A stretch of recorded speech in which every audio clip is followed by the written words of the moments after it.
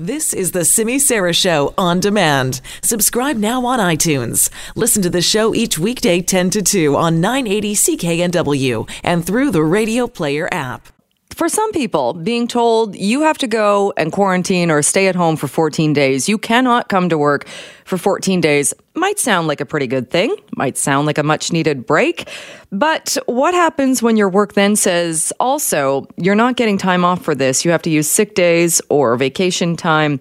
You need to somehow make up this time or figure out a way to work from home. Well, that is a story that is unfolding. A BC woman spoke with Global News. We are not revealing her identity because she, for privacy reasons, doesn't want that out there. She was at a Ridge Meadows hospital earlier this month when she was came in contact with somebody with COVID-19. She was then contacted by public health officials, and she told Global News that because she was in the vicinity at the same time that the person was there, they called back and said that they were retracing everyone's comings and goings, and that she has been asked to go into self-isolation, to use the self-isolation protocol until early March. Basically, stay at home, stay in quarantine until early March. Well, she went on to say that her work told her to use sick time or vacation time and that there was nothing else they could do. Well, what are the rules here? Where does the law stand when we're dealing with a situation like this? Let's bring in Stephen Gilman, an employment lawyer and associate at Samfiru Tumarkin LLP. Stephen, thanks so much for being with us today. Hey, Jill, thanks for having me on and to talk about an issue that seems to be at the forefront of everyone's mind, not just in Canada, but across the globe. In looking at this, I mean, we've heard a lot about the economic impacts on a macro scale, but what happens for the individual is really the question here.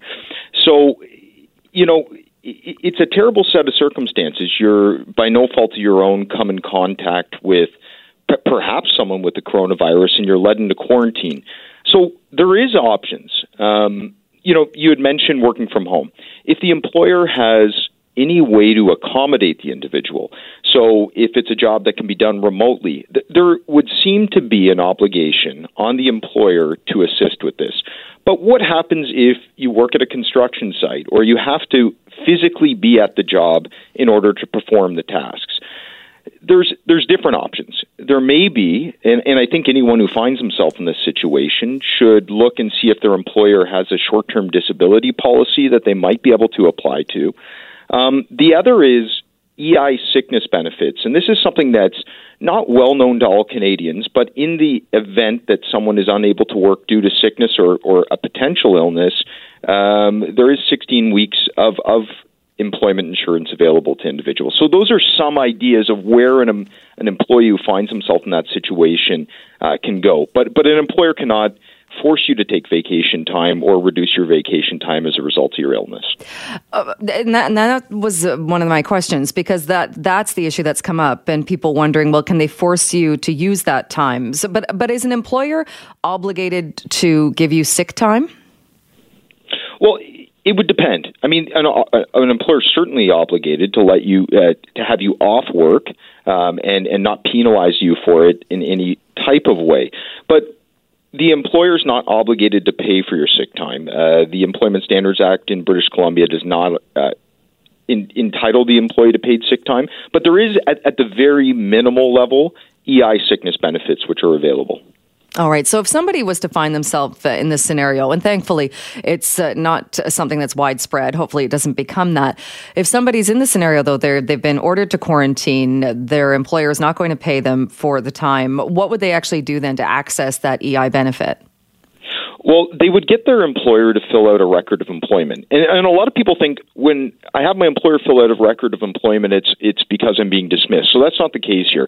Just a record of employment stating that they're off work for illness or some sort of medical reason. That can be submitted to Service Canada, and the employee should be able to receive sickness benefits up to a maximum of 16 weeks. At a very base level, that is what the individual might be entitled to. There may be a greater benefit if the employee has a short-term disability policy they can access. But the other point is, if it's a job where even some of the functions can be done from a remote location, there would be an obligation on the employer to try to accommodate the employee who's sick or perceived sick in any event. Right, because one of the things that's a bit complicating in this issue, too, is the people that are being quarantined aren't sick for the most part. They're just there to make sure they're not contagious or infectious, but they're not actually unable to work. Yeah, it's not unprecedented. We saw a bit of this in SARS many years back. The government did create some programs to help people in that same circumstance, but yeah, it's the perception of illness, even under the Human Rights Code. If someone's terminated for saying they're sick, but there's no proof they're sick, it's the perceived illness. So there is protections under the BC Human Rights Code for individuals who might be sick or who, by no fault of their own, are being ordered to be off work. And do you find then people, like you said, a lot of people aren't aware about that EI benefit? Is it an issue of making sure people know this and getting the information out there? Yeah, I mean, it's not hidden information, but a lot of people are unaware that if they're ill, that there is the protections of EI. You know, I've had many clients who've been issued an ROE, and they say, Steve, have I been terminated? And the answer is no, you're off ill, and the employer is actually trying to assist you by providing this record of employment. So it's definitely something to look into if you're quarantined for that reason, or if you're sick for any other reason, and your employer isn't subject to a short-term disability policy. And you know, it's worth looking into. Many benefit plans have that type of protection for employees, but absolutely EI sickness benefits are available. It's something I would strongly encourage the individual we're talking about, but any individual in the same circumstances or who's ill to access. Does it do anything as far as then, in this case, we know the exact time, it's a 14-day quarantine. At the end of the 14 days, though, is there any issue with the employer? They have to give you the job back. It's not as though they can then say, oh, well, actually, we're terminating the position, or does it put the employee in any kind of compromising position that way? Well, from a starting point, if that happens to any employee on any type of sick leave, they should give me a call or give an employment lawyer a call. Leaving that aside, no, they absolutely cannot do that. That's a human rights violation. The same job has to be available to the individual upon their return from work, which is protected under our code. Right. Do you find, too, though, is there the possibility then, without people knowing that information or maybe people being concerned about it, that even though, I mean, in this case, it's the self-isolation protocol, people might be tempted, even if they're told you should really go into isolation, to not do it because of the headache they think it's going to create at work? Well, yeah, and I mean, not being a medical professional, it's hard for me to answer, but I would say if especially the severity of the virus that's spreading around, they should absolutely listen to what their doctor or public health officials say, but they should not be concerned about coming back to their job under any circumstances. And if they feel they've been adversely discriminated against coming back to their job when they've been cleared medically, that's another issue, because there might be a stigma attached to that individual re-entering the workplace after being in a quarantine. So that's also something that employees should be aware of. Absolutely. And I guess, too, there's the possibility, and in this particular case, we're talking about one person, but there could be, because it's a virus that it's when you're exposed to it. If a workplace, say, had 20 people and 15 of them had to go on quarantine, is the workplace then allowed to, or are they allowed to bring in other people, or how would they deal with that? Yeah, there's no issue bringing in someone else to assist while an employee's off.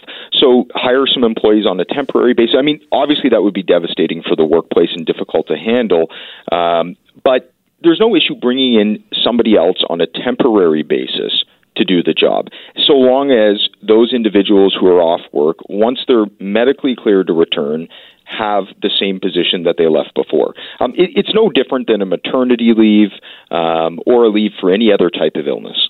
All right. So bottom line, though, and in this case, if an employee is told you have to use your sick time, you have to use your vacation time or lieu time that you've banked, that's not the case. No, an employer cannot force the individual to use vacation time while off. I mean, this is no different than an illness, no different than a maternity leave. These individuals are protected by our very robust human rights code. Now, if the individual wants to use their vacation time to fill in, that should be no issue. But the employer cannot force you to take vacation time. We look at the article in recently put out on the individual you're speaking of was worried about taking time off for family later in the year. If you're on a medical leave for no fault of your own, you should not face any penalty other than the lost wages, which hopefully EI can help that person catch up with a bit. All right. Good advice. And again, this is a case with one individual. Hopefully it doesn't get worse, but good advice for people to know either way. Stephen Gilman, thank you so much for joining us. Hey, my pleasure, Jill. All right. Stephen Gilman, employment lawyer and associate at Samfiru Tumarkin LLP.